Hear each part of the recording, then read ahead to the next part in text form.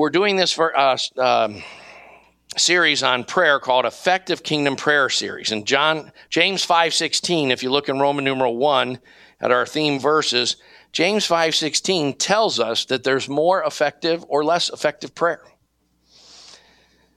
That's very clear.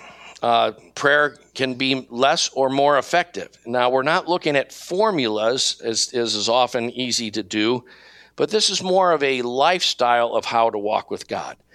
And, of course, the first chapter of this series was done this summer, and it was on the idea that prayer is a catalyst to visitation. Paul said, I planted, Apollos watered, but God causes the growth.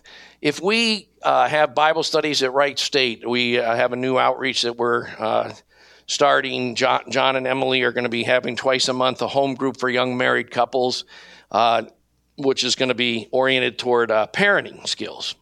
And if you don't have any kids or you're not pregnant, I started studying parenting skills when I was single, and I still could have used more help.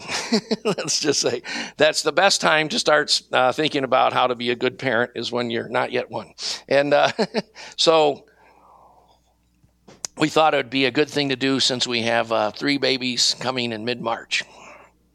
So, but, we have various outreaches that we do, the inner city ministry for kids down here at the school.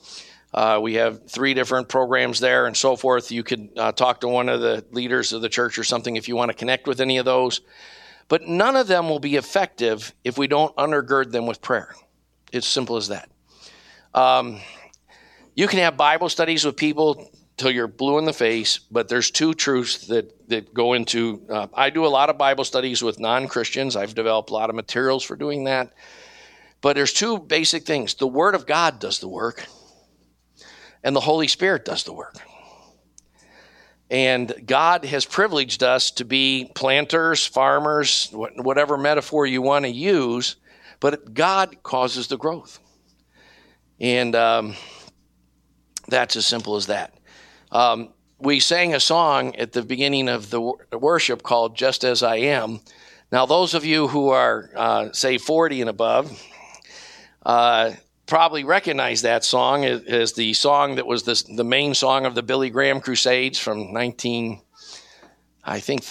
was his first crusade up until recent times. And I actually attended a Billy Graham crusade in 1972 in Cleveland. My parents made me, and didn't have any choice on that one. And I was such a reprobate that, and I thought I would just mention this. This is no extra charge, a little side point that really doesn't go with the message, but I really wanted us all to think about this. Jesus uses the analogy of being a fisher of men. And when I went to the Billy Graham crusade, I was a drug addict. You don't want to know. You want to let your kids hang out with me, that's for sure. And during the message, the Holy Spirit actually moved on my heart, and I started thinking thoughts like, maybe there's something to this.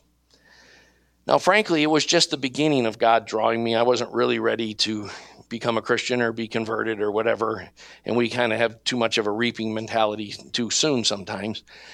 But I was so reprobate that I thought, maybe there's something to this, so I'll go down. And because if I go down, my parents will get off my back. Well, not exactly the best motive to go down and do the prayer, sinner's prayer or whatever. But, afterwards, my dad shook my hand and said, congratulations, son. And I got a little bit more room for a while.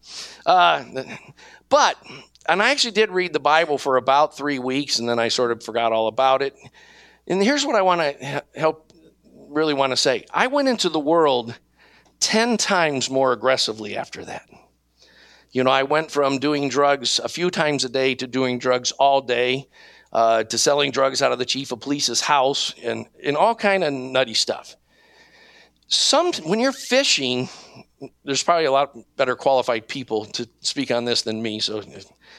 But often, especially if you're fishing, pole fishing, line fishing, one fish at a time, sometimes when the fish starts getting close to the boat, maybe it's because they see that net or whatever, they see the boat, they go all a lot harder. And sometimes maybe you have to actually let them go because your line will break. And if you are doing evangelistic investigative Bible studies with someone, don't look at the outward performance of their life. Look at what God's doing in their heart. Because one of the things that we have a tendency to do, I've had people tell me, why are you still having a Bible study with that person? When you started doing a Bible study with them, they were doing drugs. Now they're selling drugs, and so forth. But you know what? We don't know the work of God. What we do know is that I'm not ashamed of the gospel because it's the power of God unto salvation to him who believes.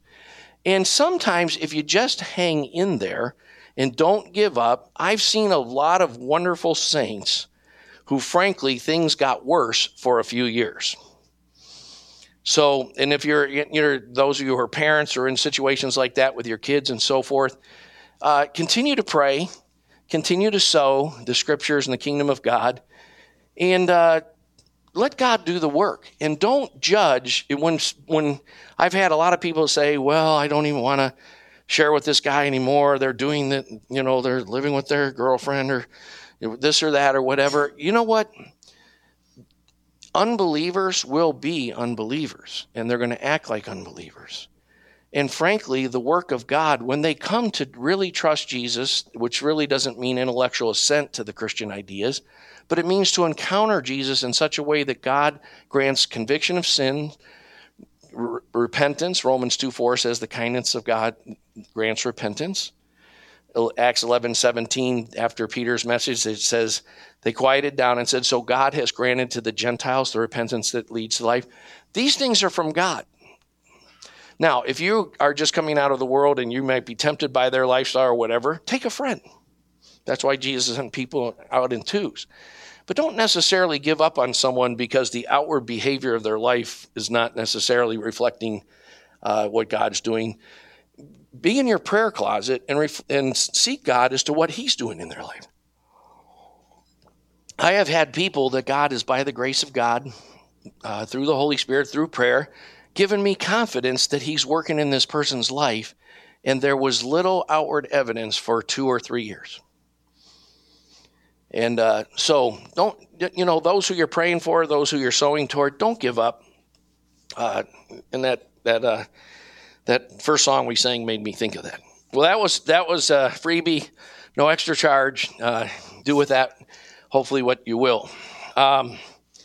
Don't forget that when you sow a seed, it takes a while to germinate, to start to develop, and eventually to bring a crop. And we have this very instant mentality in America, but don't give up on people so easily, is all I'm saying. And continue to let God do his work in his time. Anyway, all right, so let's get into this. If you look at, I'm going to work off a 3E. It says, God has chosen to bind his name. I'm on Roman numeral 1, new quote 3, so toward the top of the page. God has chosen to bind his name, reputation, and purposes to his covenant people. All right, so what we are doing, if you jump down to Roman numeral 4, what we started in the first, then the 9:30 hour was we're at the part, chapter 3 of this series on effective kingdom prayer is called 5 Types of Prayer. And we've already covered, they're available on the podcast. Frankly, some of the pod messages didn't come out as well as I'd hoped, so I don't know if you should listen to them or not. They sometimes by the grace of God, have a good message. Sometimes it's a dud. I had a few duds on some of these, but we're now at number 4, intercession. And we got as far as talking about principles of intercession. So if you have the first outline, you'll get more detail off of that. But if you have if you only have chapter 3E, down there at Roman numeral 5 is 7 principles of effective intercession. Again, these are not formulaic, so that if you do the right formula, God has to be manipulated to do this. These are a way of life, and if you can get your mind around prayer, the Bible says to pray without ceasing. As a Christian walking by the Spirit, it's not that you're like always saying prayers, but you should. The whole reason for starting the day early with God and so forth is we walk in the power of His Spirit. We are constantly aware of Him. We are open to leadings of the Holy Spirit. The Holy Spirit will give you leadings in sales calls. He'll give you, God wants you to walk with Him.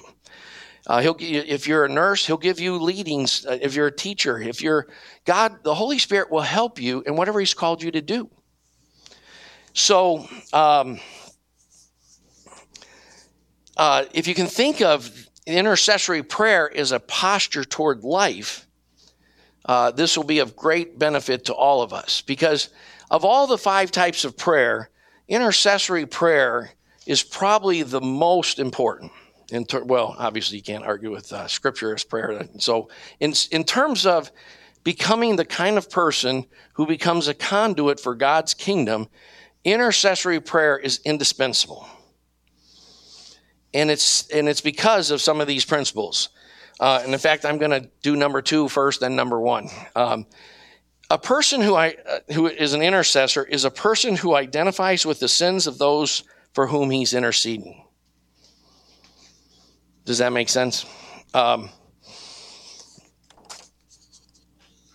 looking to see if I have this verse on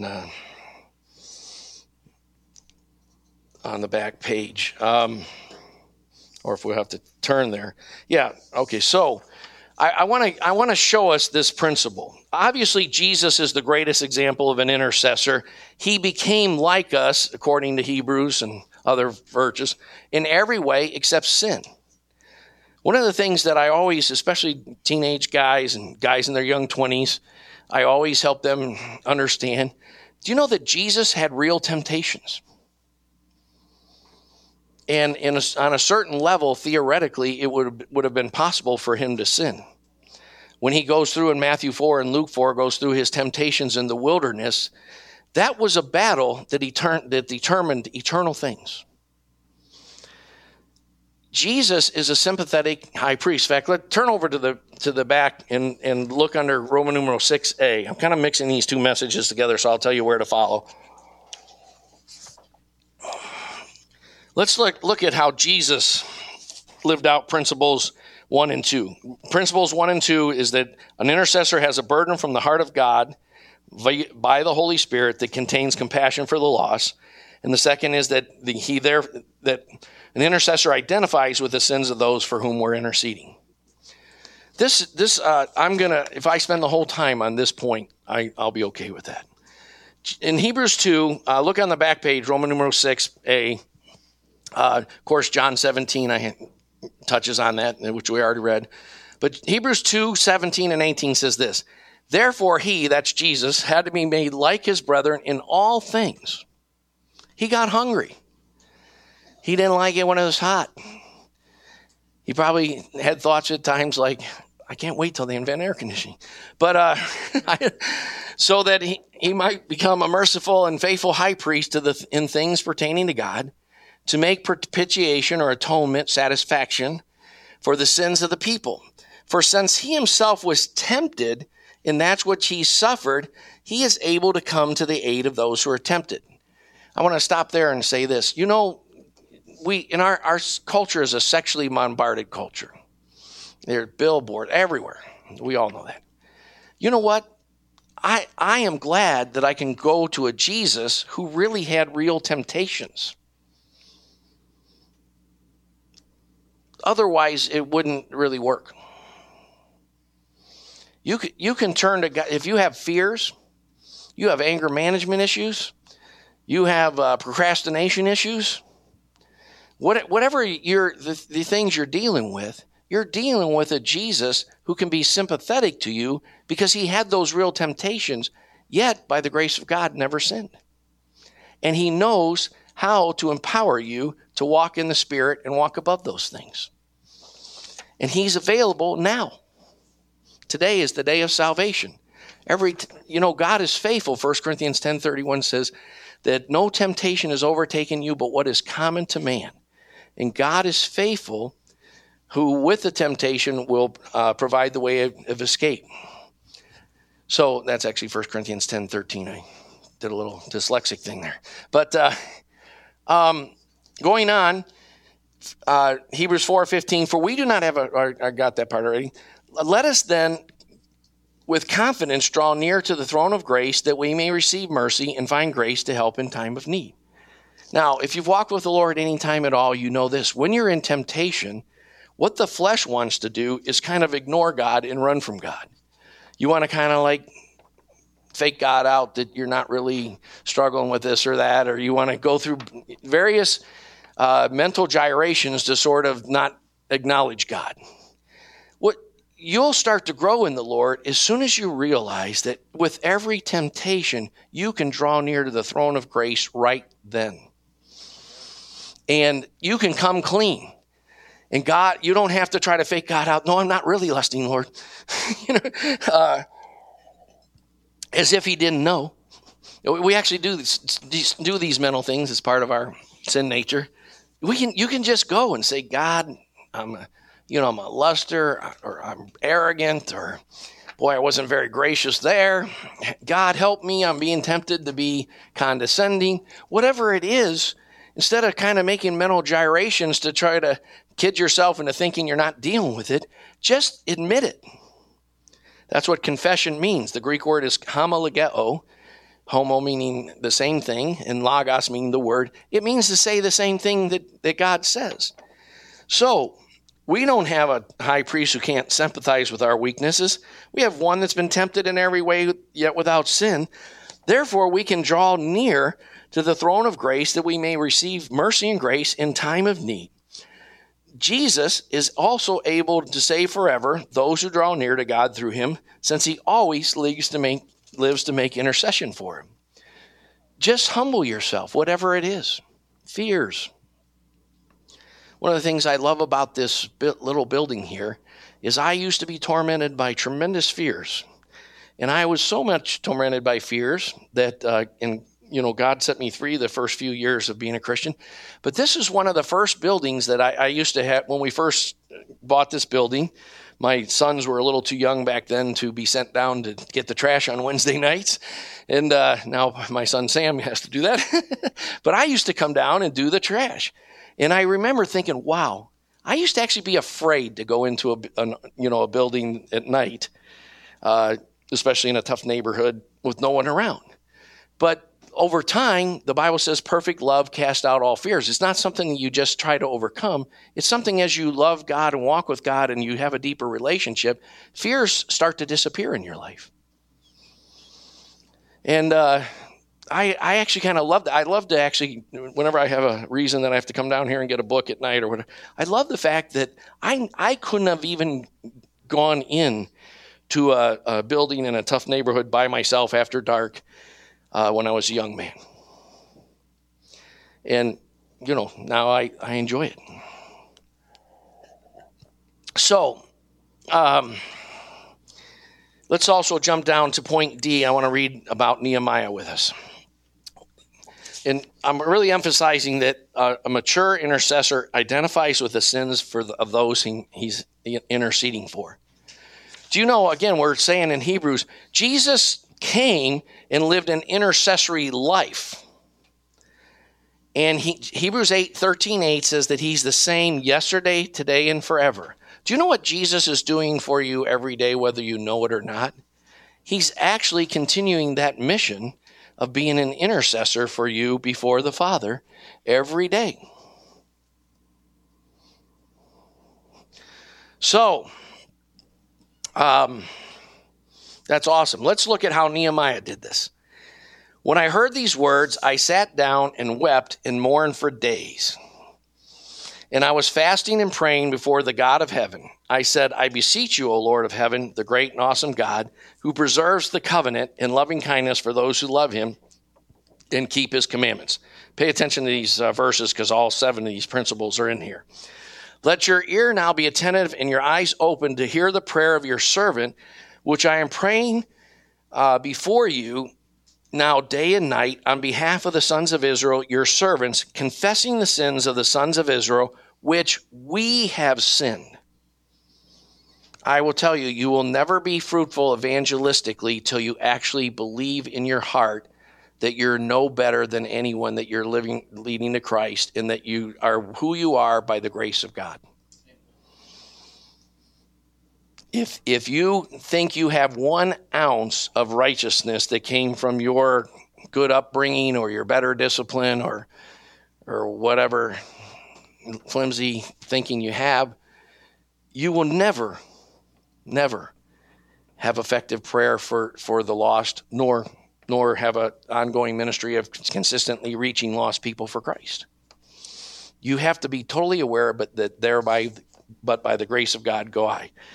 So back to Nehemiah, he says, we have sinned. I love this because there's no place in Scripture that it records any of Nehemiah's sins. Nehemiah was one of the most godly, righteous people in terms of his level of sanctification and his level of maturity in Christ of all the saints of the Bible. Yet he said, we have sinned. He didn't say those rotten Israelites have sinned. Right? That's really so important.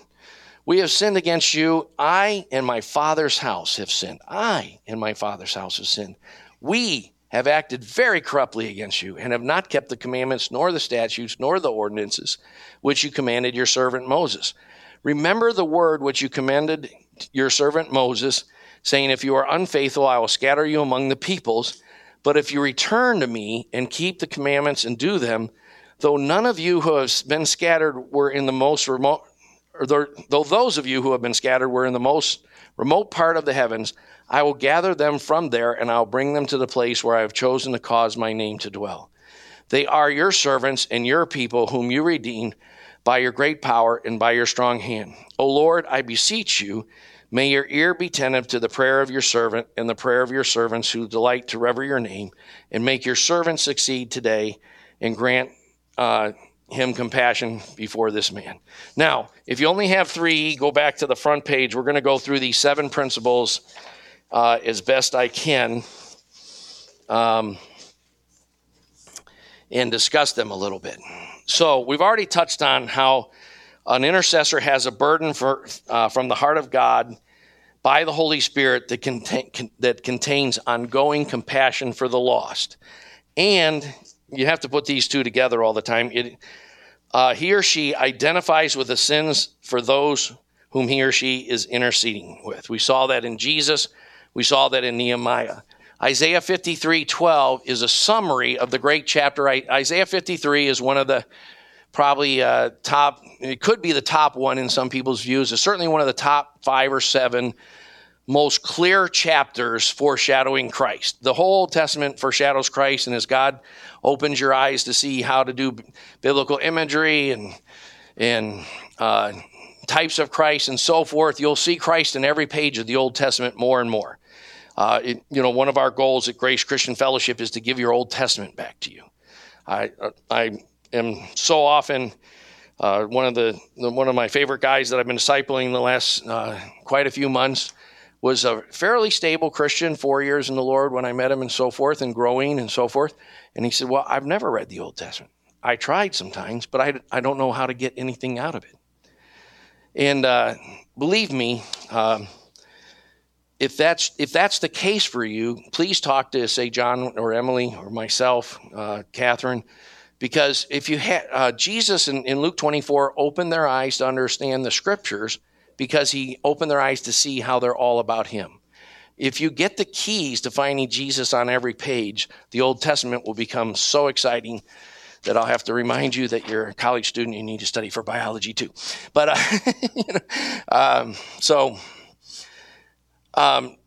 hopefully we get this. So Isaiah 53, it sums up the chapter saying this: because he, Jesus, poured out himself to death, and he was numbered with the transgressors, yet he himself bore the sin of many and interceded for the transgressors.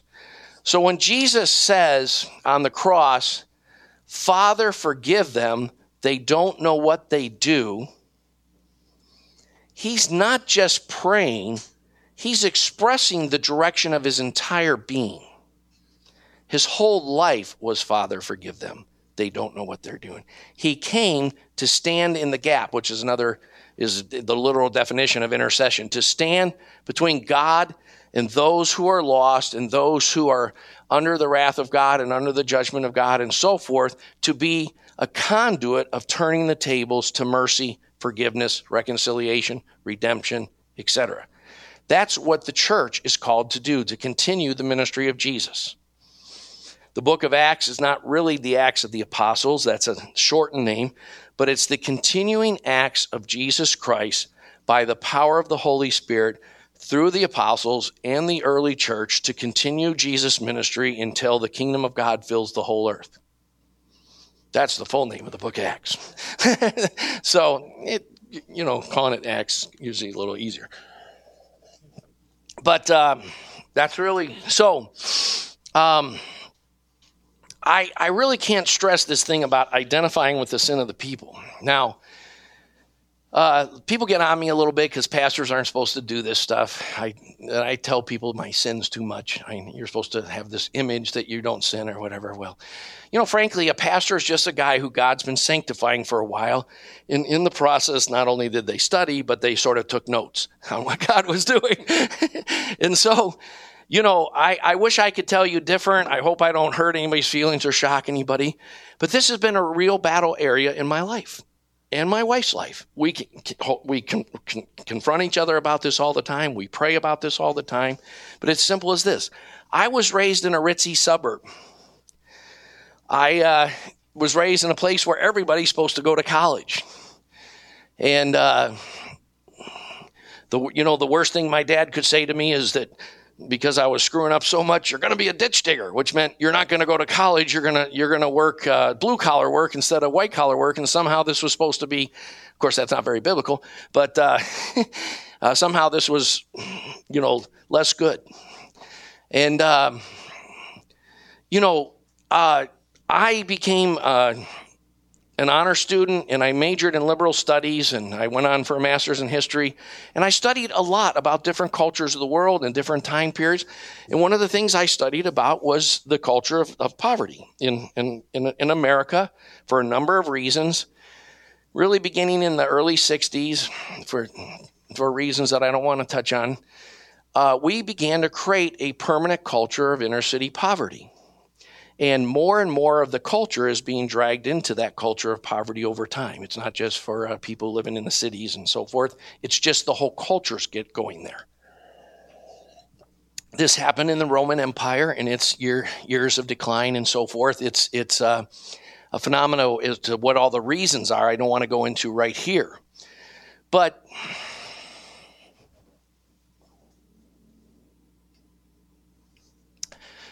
I'm ashamed to say that inner city churches and inner city kids and what they're up against and stuff was a theory in a book to me. My wife and I started campus ministries in the 70s. Several of them grew into churches. That was the plan. And the truth of the matter is our churches, because we went on college campuses and led college upwardly mobile kind of people to Christ, and we discipled them. And back then, usually, it's a little bit different now, but if you were going to college, you probably had some sense of deferred gratification and some character qualities already and things like that. Now, that's getting less and less the case. Especially I teach at Sinclair Community College. That's seldom the case anymore. But nevertheless, the path to, we had pretty high standards of leadership, and each of our campus ministries would have a leadership team of 5 to 7 people. And it normally only took around 2 or 3 years to get someone qualified to do that and we would use the qualifications that are listed in 1 Timothy chapter 1 as to elders, or 1 Timothy 3, and Titus chapter 1. And lots of people could get to that kind of level in a few years. And occasionally I had a few people point out to me, you're the pastor of yuppie churches. And no, everybody's a college graduate. Everybody's upwardly mobile. There's lots of people are starting successful businesses and getting their master's degree, and you got lawyers and doctors and all that. One of the things God did to begin to open my eyes was a wonderful family who loved their kids and loved the Lord, visited our church, and he worked in a factory. He wasn't very well educated. And he came up to me after church on the Sunday, and he said, "Boy, this is the friendliest church we've ever been to. And we've never experienced the presence of the Holy Spirit in the worship like this anywhere. We would really like to find out more about this, and we think we'd like to be part of this. But we have to say,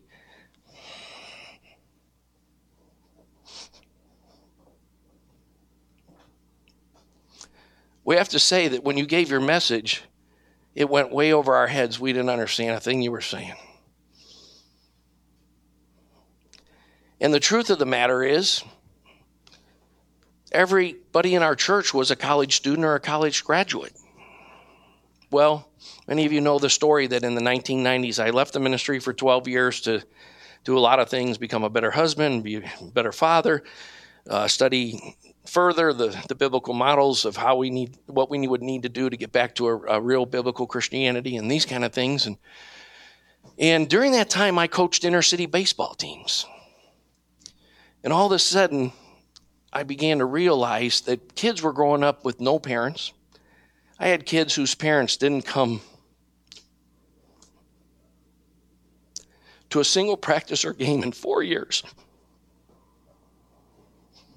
I had kids whose parents were in jail and couldn't come. Almost all the kids' parents had some big types of problems like alcoholism or drug addiction or what have you and so forth. And you know what? I found out that these were kids just like your kids. And in 2003, I walked away from our rich, big, mega church and said, I've got to do something about this. We don't know what we're doing.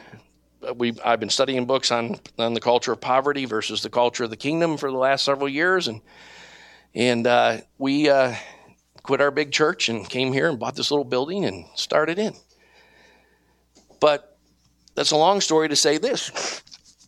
It has been a journey, and I hope you're humble enough to identify with this, because frankly, you all have the same problem too. We all do. It has been a journey not thinking, when I work with people who are drug addicts, who can't read, whose lives are broken, and now it's more and more college graduates and business professional people and all kind of people. It's just where our culture's going. But I had this kind of like, I'm better than you spirit sometimes. And I would sit on my porch and watch inner city people walk by, and you could see in their spirit how demonic their lives were at times, how broken, how oppressed. You see that when you go to Kroger's and so forth. But I had sort of this little holier than thou thing, or more educated than thou kind of thing. We all have it. And you have to ask God to take you to a place where you just realize, you know what? I was a drug addict for 6 years. You know, what's the difference? You know, I'm actually thankful that, I wasn't in the college prep classes in high school because I was not considered college prep material. And I was accepted to college on a probationary program. Now, some Christians discipled me, and I became an honor student and all that kind of thing. But it was by the grace of God through a body of Christians who helped me get there. So, when I'm talking about identifying with the sins of those for whom he's interceding, I said I'd be glad if I only covered that today. I'm really talking about something that we all think we're further along in, and you have to ask God to break you. You have to have God to humble you. If you have to be sitting across from someone who smells bad, whose English vocabulary is limited, and who has no social skills or whatever, and that person becomes your friend. I am very happy that by God's grace, some people who started at that place are my best friends. They're the people I hang out with on the porch, so to speak. I can't stress this principle enough. And if you would be honest before God, you're not as far along toward identifying with the sins of those for whom you're interceding as what you need to be. And a lot of it gets down to when God's grace works on you, you'll eventually have a perspective where you see more the logs in your own eyes and see less the specks in others' eyes. And when you get there, Jesus said, then you'll see clearly. You actually don't see clearly till that's a reality for you. And people talk about radical Christianity. That is radical Christianity. When they're in your house, they're in your car, they're over for dinner, and they have any number of problems, and you have to remind yourself that they're but by the grace of God go I, and that God works that progressively into your whole demeanor and your whole character. I hope that makes sense. I am going to get on to some other points for a little bit, but if that's the one point you got, and you basically were courageous enough to say before God, take me there, this would be one of the most important messages you ever heard. Because you have to get there. That's the key to being a nurse, a teacher, a businessman. That's the key to being an evangelist, a pastor. It's really the key to everything.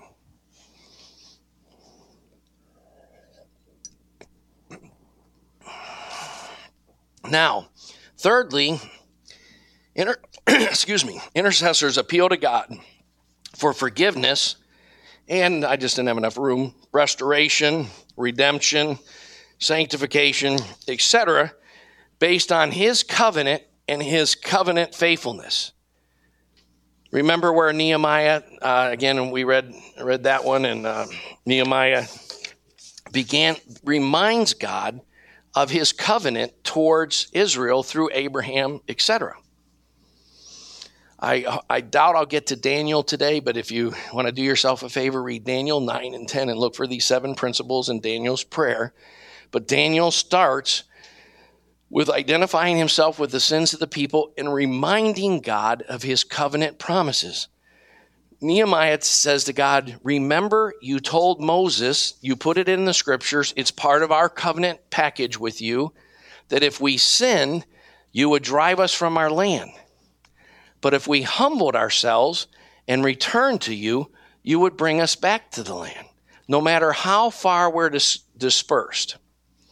And if you know anything about the Jewish history, of course, 722 became the dispersion of the northern kingdom. 586 BC, the dispersion of the southern kingdom. And when Nehemiah and Ezra went back, only around 3 to 5% of God's people ever went back to Jerusalem.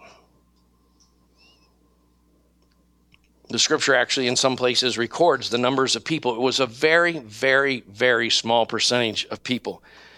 Whenever God takes people back in a pioneering movement to more biblical truth and so forth, it spills over to serve the whole church. But there's always going to be a small percentage of people who are willing to take that journey. And a key to taking that journey effectively is to pray like Nehemiah and understand that maybe because God has called us to take this journey doesn't make us any better than anyone else who doesn't even see the importance of the journey or any of that. That's very important. Remember the word which you commanded your servant Moses, saying, if you're unfaithful, I'll scatter you among the peoples. But if you return to me and keep my commandments and do them, those of you who have been scattered, though you are in the remotest part of the earth, I will gather them from there and will bring them to the place where I have chosen to cause my name to dwell. That's, of course, what is the call of God on the church today. We have many, many things that we think that aren't as scriptural as we think they are, and we need God to take us to the land. So again, intercessors appeal to God for forgiveness, for reconciliation, for redemption, for restoration of his people based on his covenant and his covenant faithfulness. Because back to new quote number 3, God has chosen that to bind his name and his reputation, he is inextricably intertwined with the lifestyle of his people. As Paul brings out in Romans, the name of God is blasphemy because of the sins of people. When the church is the church, God's name will be revered in a society. We actually always get all upset at the world. And, those bad sinners, they're pushing the envelope further and further in sin and so forth and all that. But that's actually a tool God has given us to judge the depth and the reality of our Christianity. We're the salt of the earth. If the church is the church, salt stops corruption. We're the light of the world. If the church is really the church, they're actually coming to us for answers. There's not many areas that the world is looking to the church for the answers right now because we're not actually living the answers. So the first thing we need to start is time for judgment to begin with the household of God. We need to start this intercession thing for ourselves. And just say, Lord, our Christianity is so unbiblical we can't even know. Help us. Open our eyes. Because your purposes are for your people to manifest your glory. Take us there, Lord. Take us to a kind of temple where your Shekinah glory would be pleased to dwell in power. Many times in the Old Testament, when Moses finished building the tabernacle, when Solomon finished building the temple, the glory of God became so deep that the priest couldn't minister before God. People had to leave. And we are so used to looking, we're supposed to walk by faith, not by sight, by scripture, not by the models we've seen, but we mostly are controlled by the models we've seen. And we're so used to having low expectations that we don't realize we have a better covenant. The book of Hebrews says that 3 times in Jesus. The whole New Testament says that in multiple ways. And that kind of power that was in the ministry of Christ and was in the ministry of the apostles, there's no biblical reason to expect it's supposed to be anything less. The problem is with us. You know those commercials, the problem is not in your set. Well, unfortunately, the problem is in our set. And intercession starts with acknowledging that I'm not all that, like, we think we're all really bad Christians, so to speak, bad in the way the world says. We're bad. We got to start with saying, Lord, we're bad, but not that way. Anyway, number 4, biblical intercessors understand the purpose of God in his or her generation. I don't have enough time to go there, but Daniel, it says that, now I, Daniel, observed in the books that the years for Jerusalem's desolation were 70 years. What books is he talking about? He's talking about the prophet Jeremiah. Daniel's basically saying, I understand what God's doing right now because I read Jeremiah. That's the thing that scares me the most. You know, when we read about Abraham here, think about Abraham.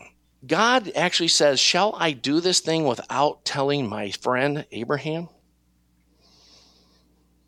Now, a kind of idea, an eschatology that expected the world to get darker and darker and darker and the church to lose ground began to be popular in the 1890s. It was a brand new idea. It had no roots in anything in the history of Christianity. And it has swept the church to be the dominant paradigm of what we're supposed to be working for. But God is going to fill the earth with his glory, and he's going to restore his church. And Ezra and Nehemiah are just foreshadowings of all that God is going to do. And God will tell his friends what he's going to do. And when he is about to judge Sodom and Gomorrah, think about it.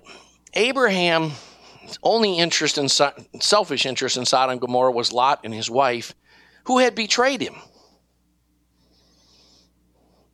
Now, I don't know if Abraham was that intense because of Lot, but I have a feeling it's a lot more than that. He becomes one of the great intercessors. And he bargains God down from 50 people to 5. Unfortunately, there weren't enough people even then to spare Sodom and Gomorrah. But Abraham worked hard at it, maybe because of Lot, but again, pun intended, maybe for a lot more than that. I honestly believe Abraham was a man of God, just doing what we're called to do. All right, next principle is, this is very important. Intercessors appeal to God for the sake of his reputation in his name. Now, here's one of my favorites. Moses, after he comes down from the mountain and the Lord warns Moses that they've made a golden calf and they're having an orgy and it's, all kind of disgusting things are going on and idolatry and wickedness and so forth.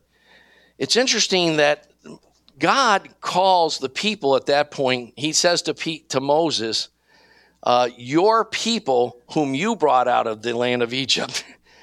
In other words, God disowns them on a certain level. Now, if you know the full history of the Bible, one of the things you understand is that in Matthew 23, after Jesus' classic covenant lawsuit that happens all through the book of Matthew, he sums it up in Matthew 23, 37, 39 by saying, "O Jerusalem, Jerusalem, the city that kills the prophets and stones that are sent to." And then he says, "Behold, your city, your temple is left to you desolate." Well, the Greek there goes back to the Hebrew word Ichabod.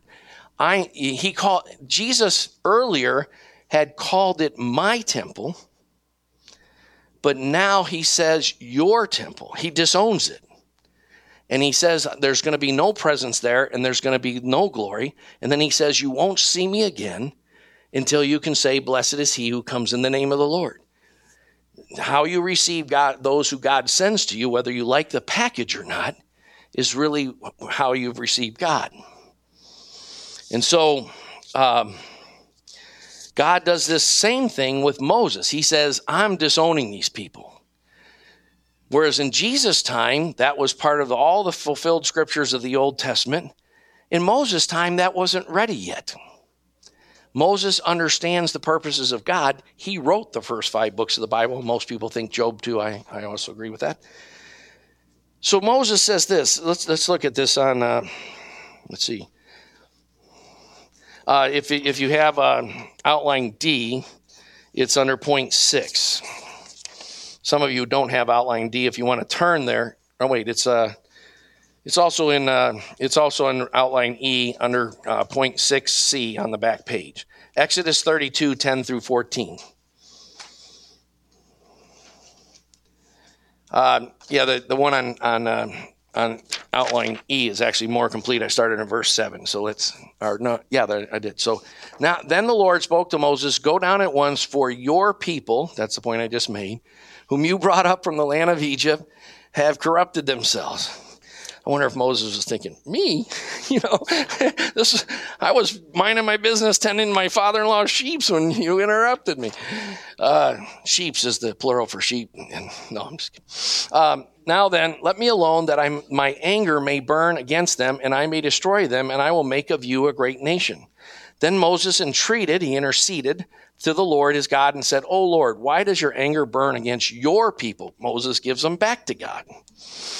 "Whom you have brought out from the land of Egypt with great power and with a mighty hand." That's an important part of intercession. If you have any kind of ministry, whatever, the kids are not your kids. The college students are not your college students. You have to constantly remember their stewardship and give them back to God. Jesus said, "I will build my church." This isn't Grace Christian Fellowship's church. None of us own this. The Lord does. "Why does your anger burn against your people? Why should the Egyptians speak?" See, he's appealing to God for the sake of his reputation.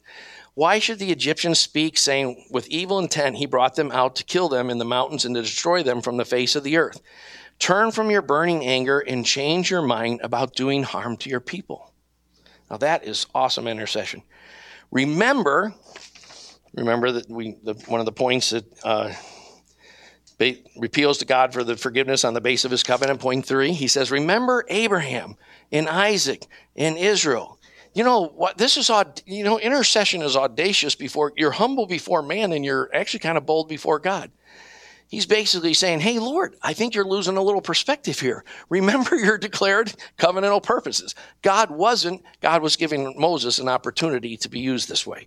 Remember Abraham, Isaac, and Israel, your servants, to whom you swore by yourself and said to them, I will multiply your descendants as the stars of the heaven, and all of this land which I have spoken I will give to your descendants, and they shall inherit forever. So the Lord relented, some translations say, changed his mind about the harm he said he would do to his people. Now, this is awesome stuff. He reminds God of his declared scriptural purposes. He reminds God of the purpose for this generation. He identifies with the sins of those. He does all these steps. Number 6, he appeals to God for the sake of his reputation. And the Lord changes his mind, so he perseveres, which will be my last point in a minute. Excuse me, my mouth gets dry. He perseveres to victory. He does all 7 of these things here. Okay, now, I want you to think about this for a second. When God says, I will destroy them and I'll make of you a great people. Sorry, I get emotional, I apologize. Think about what God is offering Moses there is, I'm going to make you Abraham and Moses. I'm going to start of you to be the covenant father of an entire nation of people. We're going to start over again. Right? And Moses has, I think in terms of the selfish ambitions we struggle with and the self-promotions that are in the church today with TV and radio and all kind of different ways, I think this is an awesome thing. Moses is turning down a great offer because he cares more about God's reputation and God's covenant purposes. This would be, in the end, fulfilling his covenant to Abraham because he was a descendant of Abraham. But remember, God said that he would send them to Egypt because the sins of the Amalekites, the Canaanites, and so forth wasn't mature yet. Now they were mature. So going through another 400-year process would have thrown everything off. Right? And it would have given the nations of the world a chance to blaspheme against God. Do you remember when David sinned, when Nathan the prophet confronted him? One of the things he stresses is you've given the nations a chance to blaspheme. That's something we are not as mindful of as we should. God's reputation is inextricably intertwined with the quality of our marriages, the quality of our work ethic, our worship, who we are in every way. He's making Moses a great offer here. But Moses cares more about God. He cares more about God's timetable as revealed in Scripture, which he wrote. It was the instrument of God in writing. He cares more about all 7 of these points than he cares about his own advancement. It's an awesome thing. Well, lastly, intercession perseveres until victory or deliverance is manifested and complete. You know what? The Bible's full of, read Hebrews 11, for instance. I'm not going to turn there because I'm way past my time. Luke 11, Luke 18. My favorite one is 2 Kings chapter 13, verse 14 through 19, which is on the back of one of the outlines. One of the things that we're all tempted to do is we're tempted to be humble, to work extra hard, to pray, to sow, to do whatever, until we get a certain measure of relief or a certain measure of victory. But God's purpose is to fill the earth with his glory. The prophets declare that the glory of the Lord will fill the earth as the waters cover the seas. This is not a after Jesus comes back verse. That's a really bad interpretation of it. This is a before Jesus comes back verse. An intercessor doesn't give up easy. And in fact, I'm not going to turn there, but Luke 11, when he ends it by saying, knock, ask, and seek, we have a problem in English where we only have 3 verb tenses, whereas the Greek has 7. So it's always a little hard. I think the New American Standard is the best on verb tenses. English Standard Version is the best on presuppositions, and they're probably the most literal translations on the market, except for Young's literal translation, which is in 18th century English, so you probably don't want to read it. It's a great one, though. But the Greek actually means this: ask and keep continually asking. Knock and keep continually knocking. Seek and keep continually seeking. My son, John, who's, I guess, on the grill now, normally is up here, shared with me, 5 or 7 years ago, he said, if we have a vision that can be lived out in one lifetime, it will be way too small a vision. Okay, the Bible is always about the next generations. I have had all kinds of older people that are 40 and up tell me they don't want to invest in college students or young people or whatever. That is part of our narcissism and our shallowness, to be honest. The Bible is always about the next generation. It's about your grandchildren. It's about your grandchildren's grandchildren. It's about really looking at building the kind of church that will really start to hit the numbers and come into its maximum influence a long time after you're gone, when there will be pictures of Jason and Larry and me and Sydney in the back, and kids will be putting bubble gum on them, and they'll be laughing at the style of glasses we wore, or how fat I was, or whatever, and they'll have no idea what it is we paid to give them. Amen.